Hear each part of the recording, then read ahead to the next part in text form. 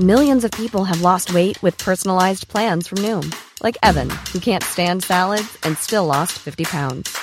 Salads generally for most people are the easy button, right? For me, that wasn't an option. I never really was a salad guy. That's just not who I am. But Noom worked for me. Get your personalized plan today at Noom.com. Real Noom user compensated to provide their story. In 4 weeks, the typical Noom user can expect to lose 1 to 2 pounds per week. Individual results may vary. Cool fact, a crocodile can't stick out its tongue. Also, you can get health insurance for a month or just under a year in some states. United Healthcare short-term insurance plans, underwritten by Golden Rule Insurance Company, offer flexible, budget-friendly coverage for you. Learn more at UH1.com. Hey, Dave. Yeah, Randy. Since we founded Bombas, we've always said our socks, underwear, and T-shirts are super soft. Any new ideas? Maybe sublimely soft. Or disgustingly cozy. Wait, what? I got it. Bombas. Absurdly comfortable essentials for yourself and for those facing homelessness. Because one purchased equals one donated. Wow, did we just write an ad? Yes. Bombas. Big comfort for everyone. Go to bombas.com/ACAST and use code ACAST for 20% off your first purchase. This podcast is proudly brought to you by Monday Distillery. Monday Distillery is a new age beverage company revolutionising the way we look at having a night out with friends. They make sophisticated, non-alcoholic beverages that are sugar-free and full of social graces. Now you can enjoy a good time, love what you drink, and love yourself the next day too. Stay high in spirits, keep a clear mind. Cheers to Monday. Are you sick of feeling controlled by alcohol? Do you want to drink less? Do you wake up on a Sunday morning feeling really anxious and full of regret? I'm Danny Carr, and welcome to my podcast, How I Quit Alcohol.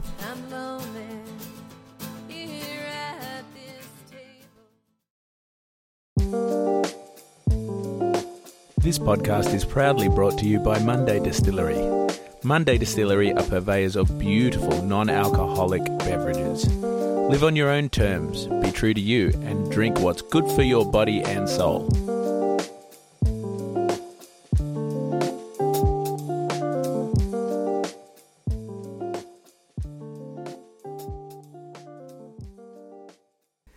Gee, you were necking your Heaps Normal today. You even drink them warm. I'm starting to wonder, is there a problem? I got a Heaps Normal problem.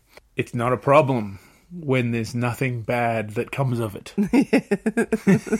It's not a problem when it's not a problem. Yeah, it's not a problem when it's not a problem. Oh, yes, I do love me a Heaps Normal. You really do love them, don't you? Yeah. Yeah, they're really nice. It's a long time since I've had an alcoholic beer, but as far as I recall, you know, that's the closest taste to... It just tastes like a really good beer. And it doesn't make you triggered?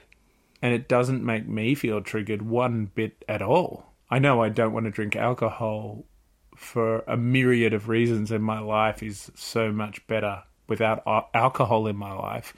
But it's been a real epiphany to realise that I don't have to live a life without beer in my life. There's a difference between alcohol and beer. Yeah, and you can do all the things that you love to do and still hang out with your mates and have a beer, and it feels really normal, just like you're not missing out on anything. Yeah, that's the thing probably I would have missed if I was a party guy. I was a party guy when I drank, but when we stopped drinking, we didn't really party so much. But I would rock up to a party with Heaps Normal beers, and it would be cool to just sip away at them, and it's really cool to have something that it's sort of like, I don't know, this feels like something ceremonial about drinking the same thing as other people are drinking, even if it's not alcoholic, to be having a beer, you know? I love it when people come over and I can't wait to like pull a Heaps Normal out of the fridge and go, try this. And I love seeing their face because they're always quite shocked at how good it tastes. Yeah. And it's a bit of a novelty piece at home, like for people to try these non-alcoholic beers, and they're always quite shocked. Yeah, it's good. I love it. Anyone wanting to try out some Heaps Normal and want some free shipping on that, just head over to heapsnormal.com and put in the code HIQA for How I Quit Alcohol in uppercase and receive yourself some free shipping. Are you sick of feeling controlled by alcohol? Do you want to drink less? Do you wake up on a Sunday morning feeling really anxious and full of regret? I'm Danny Carr, and welcome to my podcast, How I Quit Alcohol. Hi, and welcome back to How I Quit Alcohol. Today in the Zoom room, I'm joined by Catherine Elliott from Melbourne. Catherine, how are you? Oh, I'm really well, Danny. So great to be here. Thanks for having me. Oh, thank you so much for coming on. So Catherine's coming onto the show today to talk about her journey with alcohol and your journey in general. You've been sober for over 2 years. You're a breast cancer survivor. You're a certified Naked Mind sobriety coach and also the founder of your own business, My Breast Friend. So we've got a lot to talk about. So yeah, thank you for coming on and sharing. Can you tell us about your journey with alcohol, where it started and where it took you? Yeah, so my journey with alcohol started, I think, where a lot of people's did, which is as a teenager. So about the age of 13 or 14 was probably when I first started experimenting with alcohol. So I was a teenager growing up in Melbourne in the 1980s, and I probably had my first, I guess, drunken experience when I was 14 with a girlfriend. You know, we stole some gin out of my parents' cupboard, and you know, we were vomiting and not very well, and it wasn't a great experience. Didn't really like the taste, but it was one of those experiences that, you know, I pushed through and tried it again and again. And before long, I guess I had developed what I would say was a binge drinking pattern. When I was 16, 17, I'd really fallen into the cycle of it.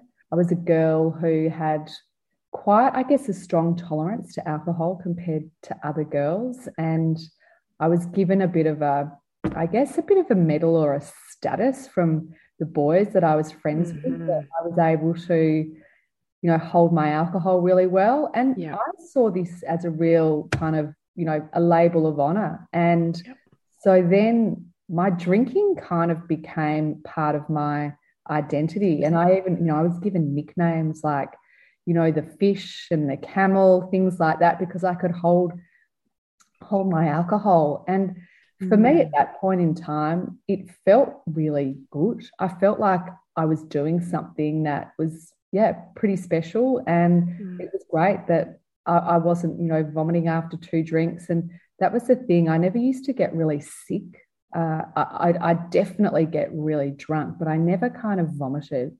And in a way, I wish I did, because that would have been a good indication from my body to stop rather than to continue drinking until, you know, I'd blacked out or passed out. Yeah. Yeah, God, I never had that label of being one. I think I wanted to be one of those people that could drink all the guys under the table, that had friends that could. And it was like a badge of honor for those people that could do that. Wow, that's a strong label to have so early on. Yeah, absolutely. Yeah. And it didn't, you know, it was funny because my uncle at the time was, he owned breweries as well, and he was quite well known around Australia. And so there was that connection as well. And so there was just this whole persona created around my drinking. And I was, you know, I'd sort of see people and they'd often say to me, you know, if we'd been out for a night or whatever, oh, you know, you were up with the boys again, drinking until whatever time. I don't know how you do it. And for whatever reason, I just found that it made me feel like I had to continue to be that person as well. It really, I've done a lot of work on it since I've stopped, because there was a part of my identity that was really locked up in what started in those teenage years, and that I grew into young adulthood. And it wasn't until probably my early 30s that I really started to question my drinking a lot. And there was just this real awareness that what was going on didn't feel right for me. I had two distinct, quite different sides to who I was. I had one part of me that was very committed to healthy living and spiritual practices. So I was doing a lot of yoga. I was eating really healthily, doing lots of exercise. You know, I joined a women's circle. I was really into getting to the deeper layers of kind of my emotional existence, I guess. But I was still also committed to binge drinking, and it was kind of like this balance was all out of whack. And that was a really painful time, actually being in the awareness of knowing that you have an issue with alcohol, but not being quite ready to do something about it. So it's like you're stuck in this really uncomfortable situation of, I don't want to stop. I'd often tried a lot of, moderating tactics. So, right, I'll only have, 1 or 2 drinks, or I won't drink white wine because I think that sends me loopy. I won't drink during the week, but I'll let myself have a few drinks on Friday night. So there were all of these conversations going on in my head constantly, and it was actually pretty exhausting. Yeah, I so remember that incongruency that was starting to happen as I got older, where I wanted to live a certain way, and that's just not what was happening for me. I was binge drinking and waking up feeling like shit. And you're so right. It's such an uncomfortable place to be. That's something in you saying, hey, hello, something's not right here. My higher self is calling, saying, I don't like this. I'm not comfortable with this anymore. That identity that we have, and that those labels that we have about ourselves, about alcohol, that's one of the biggest things we need to work on. It's like change your identity, change yourself kind of thing. It's very hard to do it until you're ready to let go of that old identity. Exactly. And it absolutely has to come deep from within who you are and what is right for you. I think it's not about what other people think you should do. It is really about your own choice with your relationship with alcohol, and that's what I think is super important. It's very difficult when you've got other people who want you to do something or expect it, or you may have health issues where you think, right, I really should.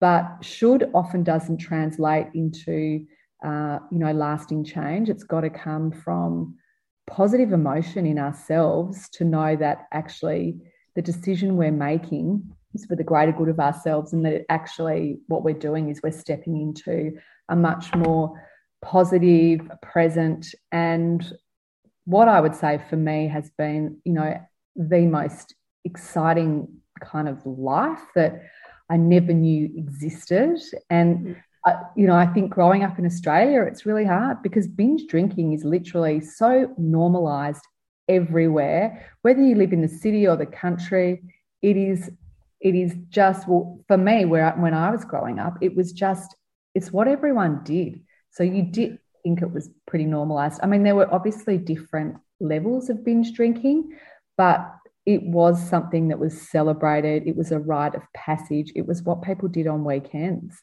And the problem is we didn't understand that alcohol is really addictive. And even as 14, 15, 16, 17-year-olds, if you're doing that every weekend, you actually then do have a pattern that you take in. It's really hard to break once you go into adulthood. And I realised that in myself, that it was a really difficult pattern to break. And the other thing is that because binge drinking is so normalised, you kind of think, well, I haven't hit a rock bottom. I'm pretty functional. I've got, I never really got massively bad hangovers either. So I'd always push through and go to work, and I was probably still drunk, of course, but I would punish myself the next day by making myself adhere to all these rules of what the functional person would do. So that would be going to work, that would be exercising after having a massive night, so I'd sweat it out. And so I was actually being really, really hard on myself as well. It was like, okay, this dirty little secret, if you're doing all this stuff, then you've actually got to pay yourself back by kind of giving yourself a hard time. So I'm so glad that I do not have that conversation going on anymore. Absolutely. Oh my God. I think as well for me, I don't know about you or anyone else listening, but the more I had that feeling of I shouldn't be doing this, I should be this way, I reckon I was getting worse. Like I think I was drinking more and having bigger blackouts, and I don't know, I think it was that push-pull in me, maybe this rebellious side of me wanting to go, no, fuck you, you're not a yogi, you're a fucking trash bag party animal, I'll show you, glug, glug, glug, glug, you know? Yeah, gee, it was a real tug of war in between these two people. I agree. Like, then you'd sort of go super hard on yourself the next day and punish yourself in a sense. All we need is some bloody love to love ourselves and give ourselves a break. Self-love, I know, just need so much more of it. And I guess that was a massive lesson that I had to learn, which came through, when I was diagnosed with breast cancer. And it was, I guess I had decided to stop drinking before that, only a couple of months beforehand. And it was like, I feel like I almost had a bit of a download beforehand that, my body and mind just really needed a break, and that something big was coming that I needed to be in my best possible, I guess, healthy space for. And so I stopped drinking on the 1st of July. And I remember the last time I drank, I was actually at home.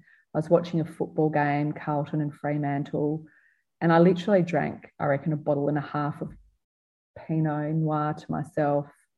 And I was pretty drunk, and I was really emotional because the game was really close. And I actually remember I actually cried. It was just, and I felt really hazy and fuzzy. And I remember thinking, I wonder if this is the last time I'll drink. I don't know. But I had this feeling that something was really going to change and shift in my life at that point. I woke up the next day and thought, okay.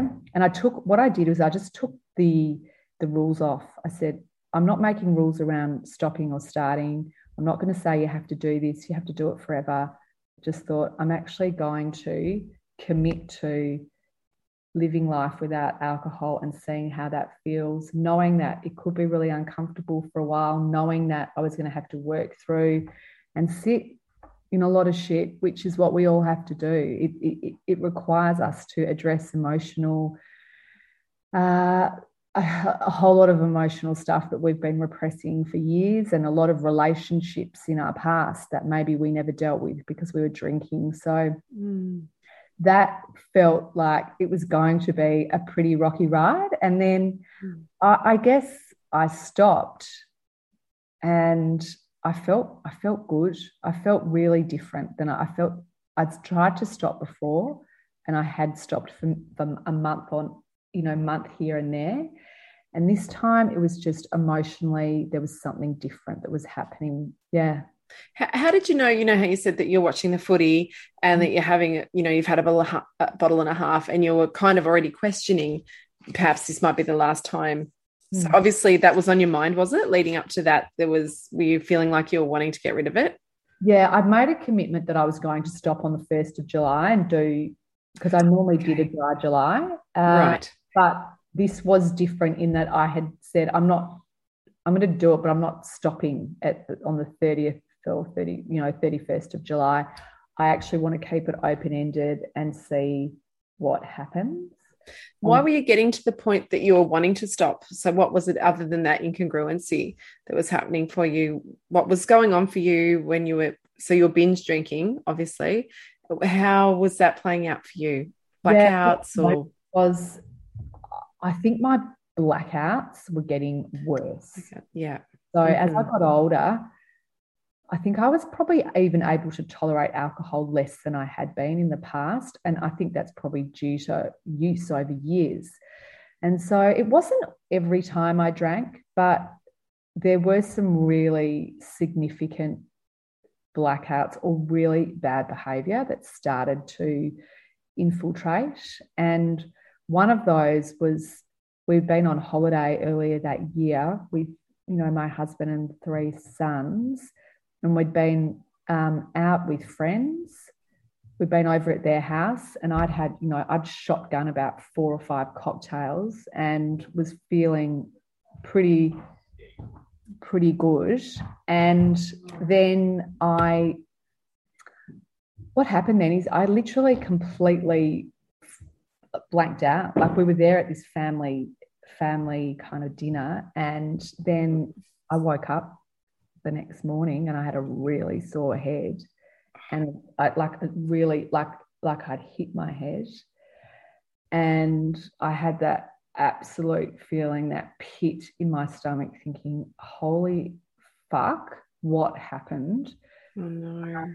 And I looked at my husband and he just looked at me and he said, do you remember what happened last night? And I just went, no, what happened?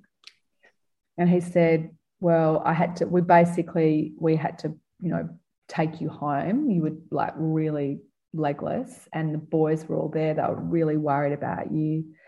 And we were trying to get you up the stairs to get you home. And, you know, you fell back because your weight was really heavy and hit your head. And anyway, so I just felt so ashamed and I just felt so worried that the kids had seen me in that type of state, because they had never seen me like that before. They'd seen me probably tipsy and drunk, but not like literally wiped out. And so I took some deep breaths and I started doing some journaling on that holiday, because I just thought, why are you doing this to yourself? Why are you putting yourself in this position? Why are you? And I came to the decision then that I really wanted to change. I really wanted to take alcohol out of my life. I wasn't ready to do it right then and there, but I remember making a commitment to myself that I knew that moderation wasn't working anymore. I knew that binging was just something that was going to probably continue whilst I continued to drink. And I think even 2 years before that, I had another episode at my brother's wedding where I behaved really badly. I got really drunk and I said some really unkind words to my mum. It was really inappropriate. And I just wasn't presenting the person that I really am. I was presenting a really kind of angry, unhinged person who, and then I couldn't remember things as well. So that's even harder when you are trying to, I guess, even apologize or connect with people afterwards, and you really can't because you don't know what's happened. And I hated that feeling because I'm quite a controlled person, so in many ways. And so it was like drinking was my channel to lose control, whereas every other areas of my life were very controlled. Yeah, I guess it's letting yourself off the hook in a way, isn't it? It's giving yourself that reprieve to just let go, but then it becomes so dysfunctional. I remember, God, so many times of just getting that level of drunk or being an asshole, you know, and then the next day just kind of shrugging it off or trying to justify it, even though I felt terribly guilty. You know, it's just the worst place to be. I remember once talking to my mum, I was saying, I'd been really drunk, and I said to her, I hate myself the next day and I embarrass myself. And she said, I'll just get up and act like it didn't happen, which is her motto for life, which has caused me all sorts of grief, but we won't go into that. But, you know, and so I kind of started to do that for a while too, which really sucked because, you know, then you're being a bit of a dick and then just acting like it didn't happen, or you're justifying it in your own head, you're making it okay. So, you know, it's just shit. It's just so shit. It really is. I just don't miss that at all. I mean, that was the worst part. You know, I used to call it shame over. You know, it's the shame hangover put together. Like you just wake up and you're just there and you're just trying to piece together what happened, but you don't really want to ask too many questions because you're kind of hoping that maybe you were under the radar and no one really noticed how fucked you really were. But then sometimes you'd hear little bits and pieces or someone go, oh, were you all right? And then you'd start to find out that potentially you may have said or done something. Or the other thing that would happen to me is I'd lose things. Like I'd lose earrings or something from my wallet, and I'd have to try and like call the bar or whatever to try and find it. And it was exhausting because there was so much energy put into all of that as well. Like that's like for other passions, activities now in life is just beyond phenomenal. I know. I've got a friend who every time she gets pissed, she loses her wallet or her phone. And then she's got to try and explain it to her husband the next day where the wallet is. And then, it's always this big schmozzle and trying to, then replace the cards, and then the husband gives her guilt about it for a few weeks. And there's always money lost. And, it's just a shit show. Oh, God. Okay. So you're getting up to that point in July and you're thinking enough's enough. There must have been some anxiousness around that, about getting rid of the alcohol. What was your main concern, if there was one? I guess the main concern for me was that my husband and I had obviously always socialized with people who were all quite big drinkers. It's what you tend to do if you drink a lot. And so I guess some of my concern was around just socialization and how that would all be accepted. I wasn't so worried for myself because in myself, I have a really strong sense of who I am. So I was like, you know what? Once I'd made the decision, I was actually really happy about it. I didn't have issues being out and not drinking. I actually quite liked that feeling of being, in control and present.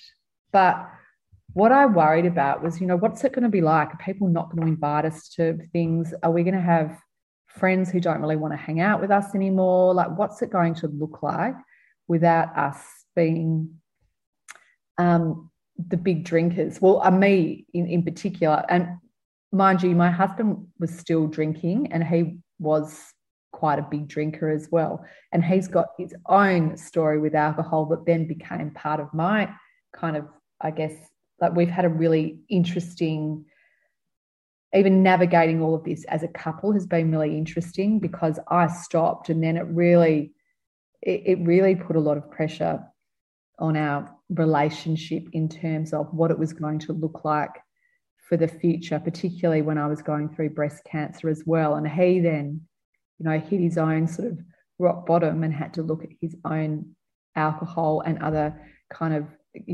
drug issues. Alcohol was like a gateway to, other drugs. And so we went through all of that. And now, he's now over 12 months. And he is, he's in such a great place, as is our relationship. But I also had to be prepared to surrender and let that go. It wasn't my business to change him or his relationship with alcohol. It was only my responsibility to do that for my life. So even when I made the decision to stop drinking, I guess part of me was like, well, is my marriage going to survive this as well? Because there's all of that going on too. That's such a great thing to talk about, because I get a few messages from people saying, I want to quit, but my husband doesn't want to, and that's how we got together. That's how we've always done. What the hell is my relationship going to look like? And I was lucky because Ash and I quit together at the same time and have stayed quit together at the same time. But I imagine it would be really hard. And I know even within, like I've got friends whose, relationships are probably similar, and they feel like if they took that away, where does that leave the relationship? Yeah, look, I think it is really tricky, but you can only do you, and you have to, I guess, what I realised is I was I'm the most important person in my own life, so I have to take responsibility for what I want to do with alcohol. And what in the past, what I'd been doing with my husband as well, is I'd often be shaming him about stuff that he was doing. And so I decided once it felt really good that I was stopping, that I wasn't going to continue making comments to him, that I was just going to allow him to come to his own decision about where he was at and what was going on for him. And in doing that, we just started to have conversations about, it was also during COVID in a way when we were in lockdown. So we started to, walk and talk about what our future looks like. But I think, even through talking to, some of my own clients who have these issues, it is really tricky for couples who have used alcohol as a connection for socialization, for sex, for all sorts of things. Taking that away is really uncomfortable, because often you have to look at emotions in the cold, hard light of day and deal with them. Yeah. Alcohol is often numbing a whole lot of stuff out, or it's making us lose control so we can, I guess, be more free in the bedroom or whatever it is. Mm-hmm. And so sober sex is even another really interesting topic, because a lot of people aren't even used to that, even if, in their marriages, if that's what they've been doing for all that, period of time. It may be just when they're really off their face. Yeah, exactly. If the wife's giving up alcohol, for example, and then the husband isn't, it's also where that husband's losing his drinking buddy. Mm. So it's not just how you then perceive your husband, and you might sort of look at them and they're still drinking, and, you want to go on this spiritual quest and change yourself, and you want them to come along with you. But also then they're losing something as well. They're losing that connection that they had, and it's pretty hard. Oh, they really are. I remember Paul saying to me, he found it so hard because we used to, have drink quite a bit, just the two of us together. We'd put our music on and we'd choose our favourite songs, and it was very bonding in some ways. It was the way we connected. And so when that was taken away, what we did was we did try to replace it, I guess, with me having non-alcoholic drinks and things, but it took some time we had to find other ways to connect, and we had to do quite a lot of work on our relationship. Many of us have those stubborn pounds that seem impossible to lose, no matter how good we eat or how hard we work out. My solution is PlushCare. PlushCare is a leading telehealth provider with doctors who are there for you day and night to partner with you in your weight loss journey. They can prescribe FDA-approved weight loss medications like Wegovy and Zepbound for those who qualify. Plus, they accept most insurance plans. To get started, visit plushcare.com/weight loss. That's plushcare.com/weight loss. A lot can happen in 3 years, like a chatbot may be your new best friend. But what won't change? Needing health insurance. United Healthcare Tri-Term Medical Plans, underwritten by Golden Rule Insurance Company, offer flexible, budget-friendly coverage that lasts nearly 3 years in some states. Learn more at uh1.com. So we had quite a lot of counselling, which was really, really helpful, because in a way I was making, it's a big, I won't deny it, it's a massive lifestyle change. And you are swimming against the tide here in Australia. The mainstream is still very much, it's just about drinking. And so once you step off, you are really in, unless you're seeking out a lot of other people in the community who aren't drinking, you are often a little bit isolated. Yeah. But I feel very lucky that I guess that he made the decision for his own life, and also for our family and our marriage, that he wanted to be on the journey of not drinking and seeing what life was like. And for him, it has also been really, really incredible and opened up so much that he never expected was possible. Yeah, that's so great to hear. And I look, like I said, I've got friends that they've said, I would have no marriage if I stopped drinking. You think, well, what does that say about your marriage, really? And it's hard, but I get it as well. Also within that, if all the social circles, like you say, if everyone in the friend group, if they're all big drinkers, it's quite disruptive, I guess, to the relationship and everything that goes along with it. So it's a big change. But I think that's beautiful that your husband was able to even to go to counselling. I mean, that's incredible and really beautiful that he could explore that side. And yeah, amazing. So tell me about you've been sober for a few months and then you find you've got cancer. What the fuck? You'd be like, universe, what the hell? Yeah. I take myself back to that day. I know it so well, the 21st of August, 2019. I'm sort of madly, I've been at the gym at 5 a.m. This was the old me who used to get herself up early and off to the gym and back home and doing everything. And I was rushing out of the shower to go to work, get ready for work. The kids were all downstairs with Paul, my husband, and we just moved into this new house, and I'd bought this massive, floor-to-wall mirror. And for some reason, I ran out of the bathroom. I picked up my earrings, and I thought, I'm going to look at myself in the mirror. I had just had undies on. I just thought, I'm going to look and I looked at myself in the mirror. So I could I was naked apart from my undies.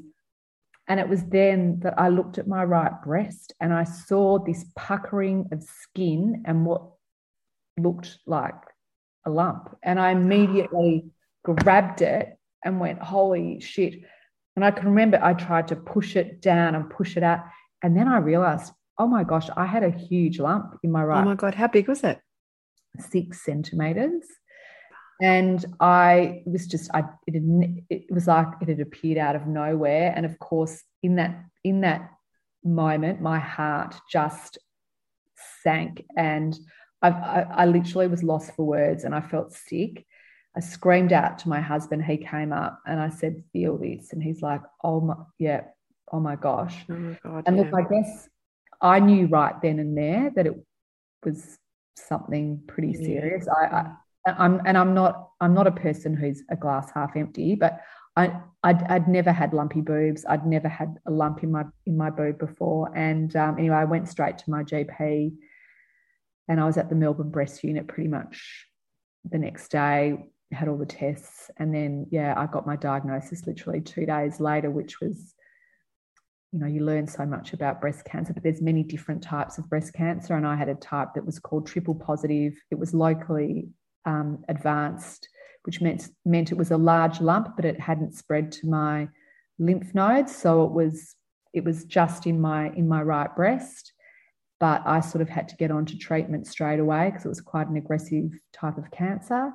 And so I found it on a Wednesday. The following Tuesday, I was in the hospital having a port put into my arm.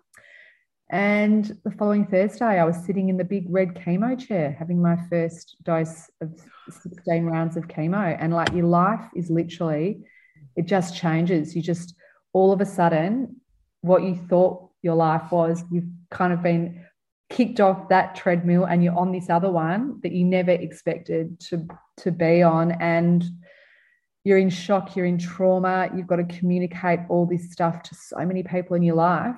And you're literally gasping for air. And I just remember waking up on the mornings before I started chemo thinking, it was like I was jet lagged and I was in someone else's life. It was so weird. I'm like, this isn't me.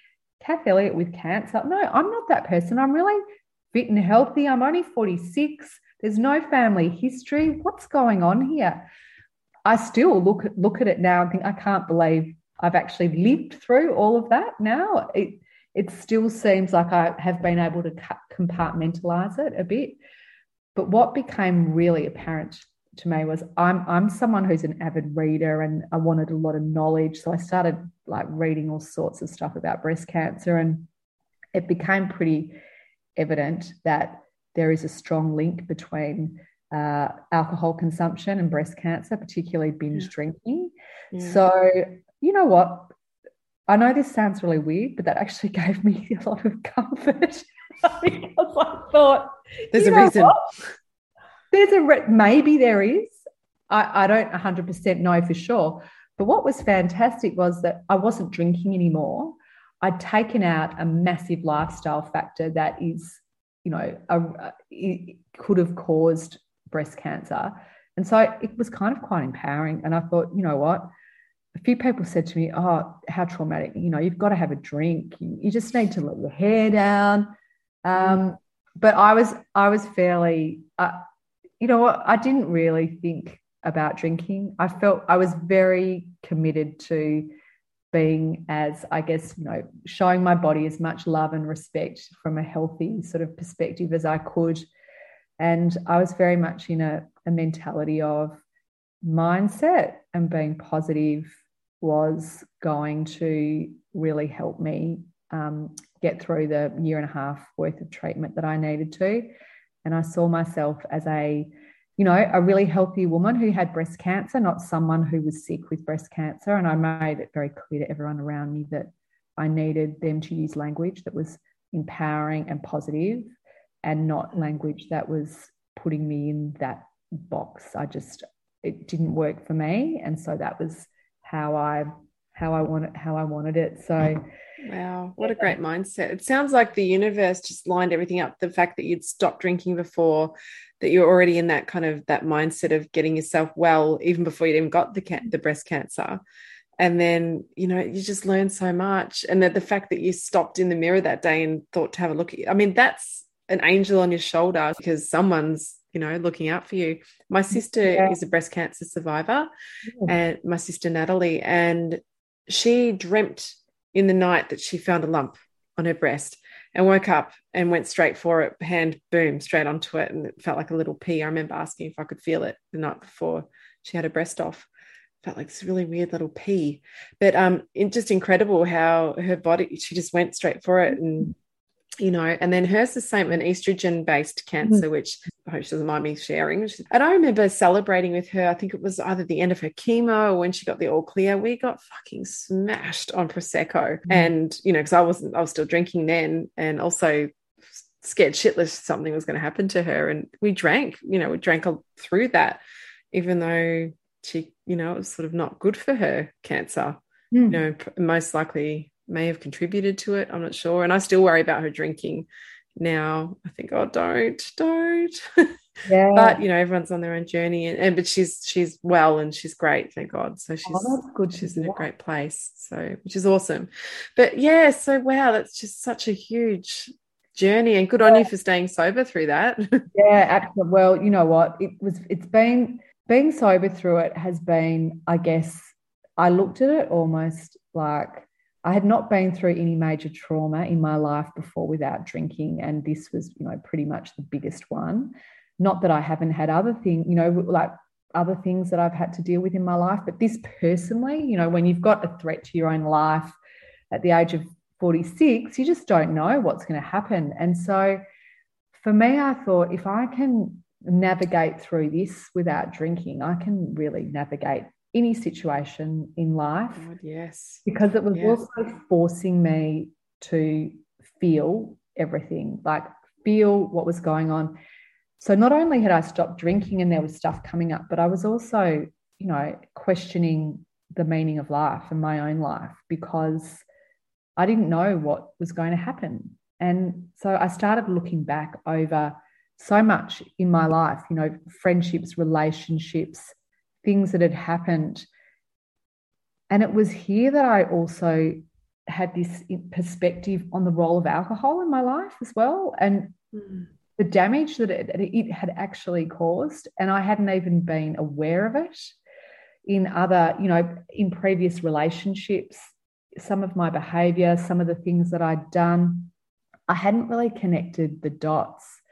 And I think I'd raced away from a lot of this stuff and hadn't even thought about, I hadn't grieved people, I hadn't grieved relationships, I hadn't even grieved old parts of myself. I'd just run away from things. And so it was so confronting because I was going through breast cancer and then all these other emotions were coming up from the past as well. So I was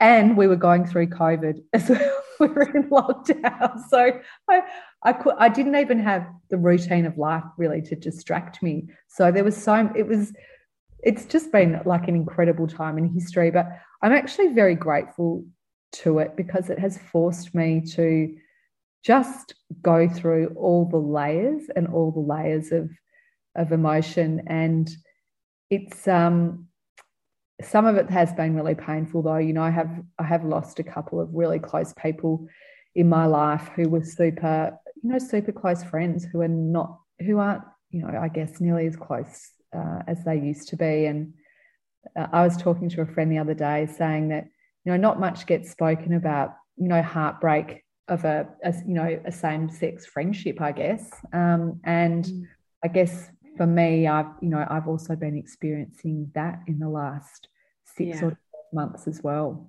Yeah, that's something that's definitely a factor. These friendships that you've had that were based around drinking that suddenly have changed, and that's a really big thing to deal with. It's quite hurtful at first, and then you kind of, I think as time goes on, you accept it and realize that they're on their own journey and I'm on mine. But it's definitely, it hits a spot for sure, because I think a lot of us binge drinkers, a lot of us are people pleasers, and so it's that part in us that kind of wants to, you know, everyone to like us and, you know, keep everyone happy. And so why don't they like me? You know, and it brings up stuff for us. It's hard. Good point, because I've realised there is a real people pleaser in me. And even I got invited to go to something yesterday it came up on my phone, and it's like it's a ladies' lunch, drinking, I don't want to go, but there was a part of me that thought, oh, you should go. That people pleaser who wants to make people happy. I'm not going because I have made, I've made a commitment to my boundaries and things, but it was just interesting naturally what came up for me, and it is that people pleaser. And yeah, I am also a really sensitive person as well, and I take on board other people's emotional where they're at as well. And so I'm really learning to distance myself and realize it's actually not about me. Yeah, and just taking that pause, and especially before jumping in, and when you start to create boundaries, just pause for a moment, particularly if you are the people pleasing type. Just pause, think about it before you get back with the response, and really feel into your body, what do I really want here right now? And if it's coming up with this tension and constriction, it's usually no. It's a no. And you got to get sort of friends with the word no, or no thank you, perhaps. Yes. Yeah, I like that. Yeah, I mean, no is a very powerful. It's powerful. It's all. We have this. I have a couple of girlfriends, and we have this. It has to be a hell yes. It's not just a yes, I should. It's like a wholehearted yes to something. And so I do now close my eyes and just check in with myself rather than just agreeing to do things. So it's and I guess it's also about being a lot more. I'm a lot more discerning about where I choose to put my energy in my life now, because it's so important to me. Yeah, that's a very common thing I find with people that have been on this podcast, that we're all quite selective about where the energy goes, who we spend our time with, because we've worked damn fucking hard to get where we are, and it's precious. We're precious. We realize how precious we really are on this journey, particularly someone who's gone through something like what you've gone through. And what you did and what you went through and how you showed up for yourself is just so beautiful. It takes guts, to go through what you went through, and to a warrior woman style thing, to just show up. And I really appreciate that. Yeah, I feel like it has been really traumatic and really transformational. Like, it has absolutely changed my life. Wow, that's really traumatic and transformational. All positive. Like it has been.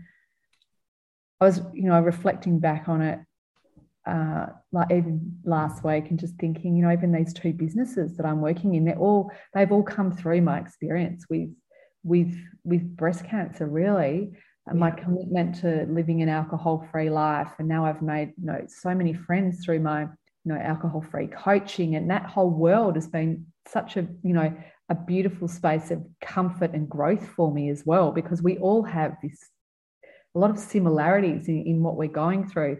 And then developing my breast friend, I'm so passionate about women taking time, as you said, pause, breathe, check in with yourself and check your breasts. Like, it's really I didn't have a regular breast self check, and it's super important that we all know our own. It's not up to someone else. It's not up to just going to the doctor every 6 months. It's actually up to us to be doing our own self-check in the shower, a couple of times a month, and knowing, what our breasts feel like. So it's been, it's felt like, it feels like, it's the start of like a whole new chapter now for me.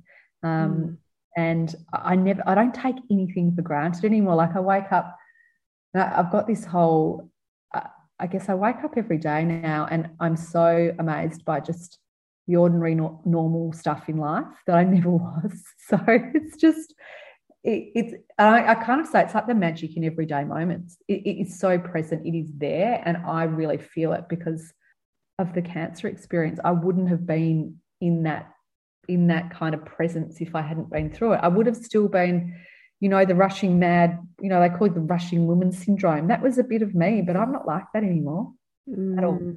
It's so good. It's once we get to know ourselves on that fundamental level, everything changes, and we get to really know what feels right for us and which way we want to go. And like you say, like checking in, and it changes everything. Once we take the alcohol out, you can start to really, it's a word, just to really connect with yourself. Yeah. It's that reconnection with yourself that you get from sobriety that I think's priceless, you know. That's so true, Danny. It is. It's the reconnection with yourself, and also just the love of yourself as well. Like, I really found a self-love through my cancer experience and through giving up alcohol. That has allowed me to create so much more now in my life and feel grounded in a sense of grounded in power that I never knew that I had. And it's not power as in, it's just this beautiful kind of, I've got my own back, you know, I know I'm on the right path. I make the right decisions for myself. I don't doubt myself anymore. I don't, you know, like if I want to do something, I'll do it. And if someone says no, I don't take it personally. I just sort of move on to the next thing. And I almost feel like, you know, you create your own life. We have so much more power as humans than we think we do. Like, you know, you don't just sit as a passenger. If you just continue to step forward and create, there's just so much out there. And that's why I'm so excited now about my life, because I just know the world's my oyster and I can just create whatever I want to for the greater good. And even just being more of service in life for me has been another thing. You know, giving back to the cancer community, volunteering in that community as a peer-to-peer support volunteer is so important. So it feels like what I'm doing now is it just feels really much better in my heart than the previous way I was living. Yeah. I'd love to see a bit more education around alcohol and breast cancer. Yes. More awareness. Yeah, around that. So tell me about My Breast Friend. Yeah. So My Breast Friend is so it's a business I launched literally a week or two ago. And oh wow, congratulations. Thank you. Yeah, just a small online business that when I was sitting in the chemo chair thinking about my own experience, and I'd started talking to friends about, you know, having their mammograms and whether or not they did self-checks and all that sort of thing. And it was really interesting to me. Hardly anyone that I spoke to was in any sort of regular self-checking, I guess, routine. So I just started thinking to myself, I wonder why, you know, anyway, I then started toying with the idea of what would be a reminder, or how could you sort of get someone to sort of in their normal routine? And so then I started to think about, you know, well, maybe body lotions and body washes that are already in your bathroom as part of your shower routine could be a really good reminder. And then I sort of thought, well, the name My Breast Friend, I really liked that. And then what I've done is I've created 6 products. They're body lotions and body washes, and they've got self-check instructions on the back. So, which basically, you know, says, you know, take the time to pause and breathe. The shower's a great place for that. Know that checking in with yourself and listening to your body is loving, empowering, and vital. And then, you know, you don't need to be an expert to check your breasts, place the lotion. So it goes on and just gives you some simple steps on how to self-check. And I kind of thought, you know what, I think I've landed on something here, because I think we all have showers. We all go into our bathroom, and body lotion and body wash, if they're there, and the name of the product, it may just remind you to get into a routine a bit more often. And so true. Yeah, and I'm also supporting the Breast Cancer Network of Australia by, you know, donating proceeds of the sales of the product back to the breast cancer community, which is also really important to me too. That's beautiful. And that coming up to Christmas too, I think that'd be great gifts. So if people listening wanted to purchase or support your business, what's the best way for them to do that? Yeah, sure. So the website is mybreastfriend.net, or you can go onto my Instagram page, which is at mybreastfriendaus, and there's a link there to the website where you can just purchase the products online. That's gorgeous. And if you send, I'll put it all in the show notes as well, if you send through the information of that, and also about your alcohol sobriety coaching business. So you went and did the Naked Mind through Annie Grace, the coaching. Yeah, I did. So I did that. So I was certified in August this year. So I did it pretty much for 6 months, March through to August. And So my alcohol coaching business is called the Alcohol Mindset Coach. Yeah, so I started in August coaching, and I've had 4 or 5 clients already, which has been amazing. I just signed my first US client yesterday. Oh, that's great. Congratulations. Really exciting. And so I specialize with binge drinking, and also I am really keen to branch out also into a bit more of a niche, which is binge drinking, or people who've been worried about their drinking and have also had breast cancer and are looking to change their drinking behaviour, maybe once they've been through treatment, because I think it can be a really empowering decision to make for your health moving forward. Wow, that's really great. That's really, really great. That's super powerful. I'm going to send my sister your way. Please, she'll kill me for saying that. Love you, Nat. No, that's gorgeous. That's so wonderful. I just think it's so beautiful. And what springs out of these things, out of this trauma and this big changes and these transformations are just so amazing, and that will help you help other people in so many different ways. And I love doing the coaching thing as well, and I love it, and I love where it's taken me, and and all the learning and the friendships. That's one thing. Like, you fall in love with the people that you coach. They become like precious friends as well, and you go through such a journey together. It's really beautiful, and I love it so much. I love the connection. I love it all, and to see people change and transform is also incredible. And if you could go and help people as well that have, like you say, gone through breast cancer, and like that's such a big journey, and it's really hard. Like I said, with my sister, we were all celebrating by getting pissed. If there could be more, perhaps more, I'd love to talk more about this once you get that up and running, because if there could be more education around how can we celebrate and help support our, other women that are going through this, but maybe without smashing ourselves and being hard on our bodies, but by supporting our bodies, doing beautiful things for ourselves rather than, Absolutely. And that's the issue, is that, even some of the breast cancer organisations, they promote alcohol through their fundraising and those sorts of things. So there's a long way to go. There's an amazing campaign that's being run out of California or America at the moment called Drink Less for Your Breasts. Have a look at it. Wow. It's really cool. Can you send me links to that for the show notes? A link, yeah. So I'm trying to advocate, and I'm trying to talk to. I'm just going to keep trying, because I want a specific campaign around alcohol and breast cancer to be launched in Australia.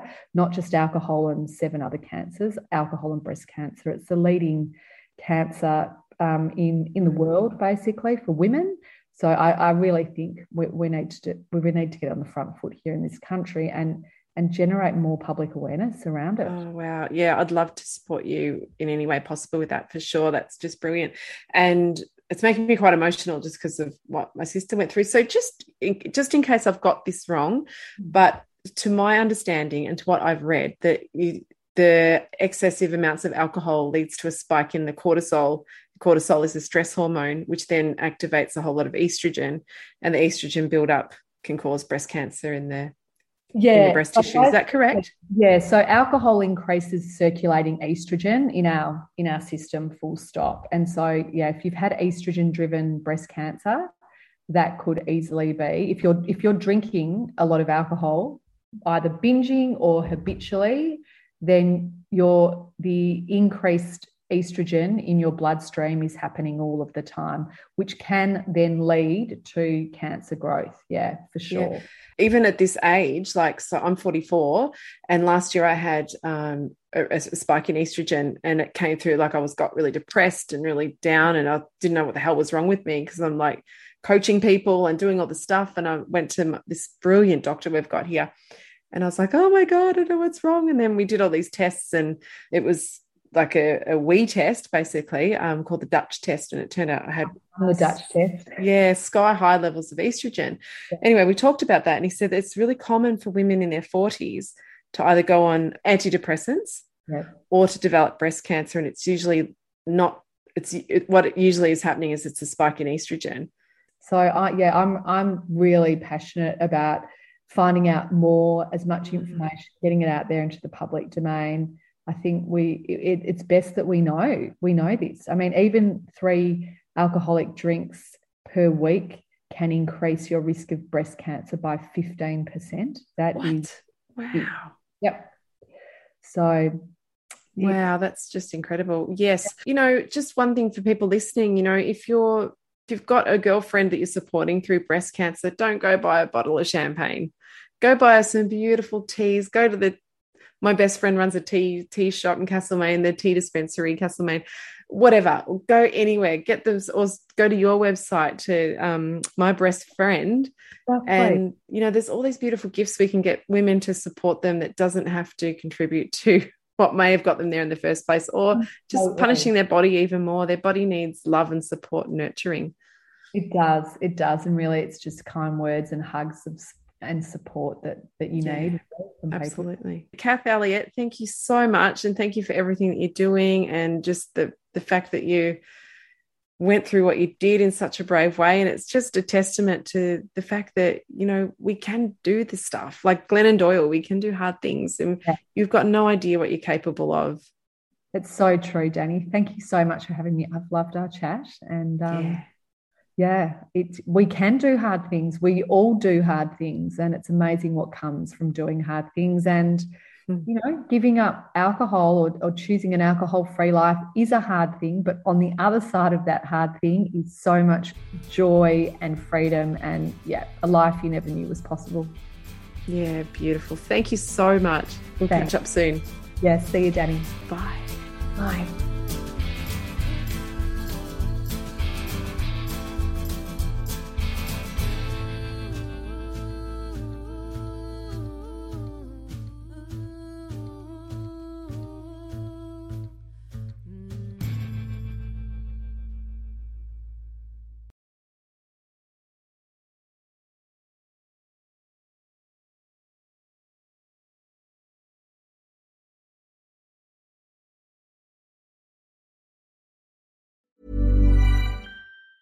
Planning for your next trip? Elevate your travel style with Quince. Quince has all the jet-setting essentials you'll want for your next getaway, like European linen, premium luggage options, buttery soft Italian leather bags, and so much more. And is all priced at 50 to 80% less than similar brands. Plus, Quince only works with factories that use safe and ethical manufacturing practices. Pack your bags with high-quality essentials you'll be wearing for vacations to come with Quince. Go to quince.com/pack for free shipping and 365-day returns. If you're looking for plump lips that last, you need to know about Juvederm lip fillers. With Juvederm Volbella XC and Juvederm Ultra XC, your lip look, whether it's subtle or bold, can last up to 1 full year with optimal treatment and no additional maintenance. Find a licensed specialist and see if it's right for you at Juvederm.com today. That's JUVEDERM.com. Add fullness to lips in adults over 21 with Juvederm Volbella XC or Juvederm Ultra XC. Do not use if you have severe allergies or a history of severe allergic reactions, or if you're allergic to lidocaine or the proteins used in Juvederm. Tell your doctor if you have a history of scarring or taking medicines that decrease the body's immune response or that can prolong bleeding. Common side effects include injection site redness, swelling, pain, tenderness, firmness, lumps, bumps, bruising, discoloration, or itching. As with all fillers, there's a rare risk of unintentional injection into a blood vessel, which can cause vision abnormalities, blindness, stroke, temporary scabs, or scarring. For full, important safety information, visit Juvederm.com. Hey, it's Paige DeSorbo from Giggly Squad. High quality fashion without the price tag. Say hello to Quince. I'm snagging high-end essentials like cozy cashmere sweaters, sleek leather jackets, fine jewelry, and so much more. With Quince being 50 to 80% less than similar brands. And they partner with factories that prioritize safe, ethical, and responsible manufacturing. I love that. Luxury quality within reach. Go to quince.com/style to get free shipping and 365-day returns on your next order. Quince.com/style.